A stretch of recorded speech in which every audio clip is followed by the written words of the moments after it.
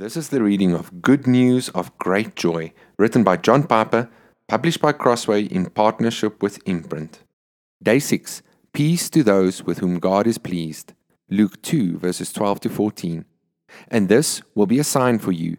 You will find a baby wrapped in swaddling cloths and lying in a manger.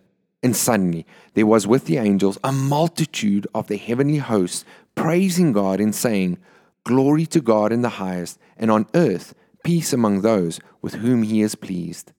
Peace from whom? There is a somber note sounded in the angel's praise. Peace among those on whom his favor rests. Peace among those with whom he is pleased.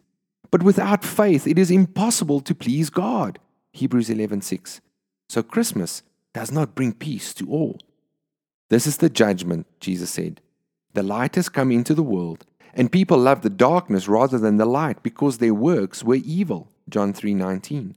Or as the aged Simeon said when he saw the child Jesus, Behold, this child is appointed for the fall and rising of many in Israel, and for a sign that is opposed, so that the thoughts from many hearts may be revealed. Luke 2:34-35.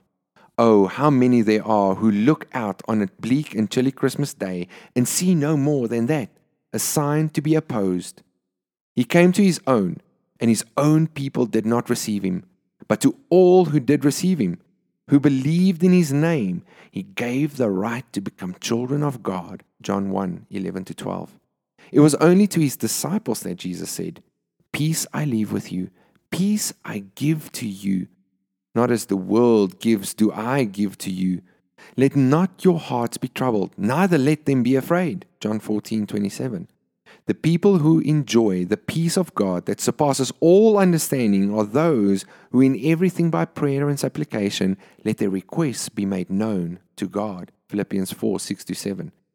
The key that unlocks the treasure chest of God's peace is faith in the promise of God. So Paul prays, May the God of hope fill you with all joy and peace in believing. Romans 15:13. And when we do trust the promises of God and have joy and peace and love, then God is glorified. Glory to God in the highest, and on earth peace among those with whom he is pleased. Everyone from every people, tongue, tribe, and nation who would believe.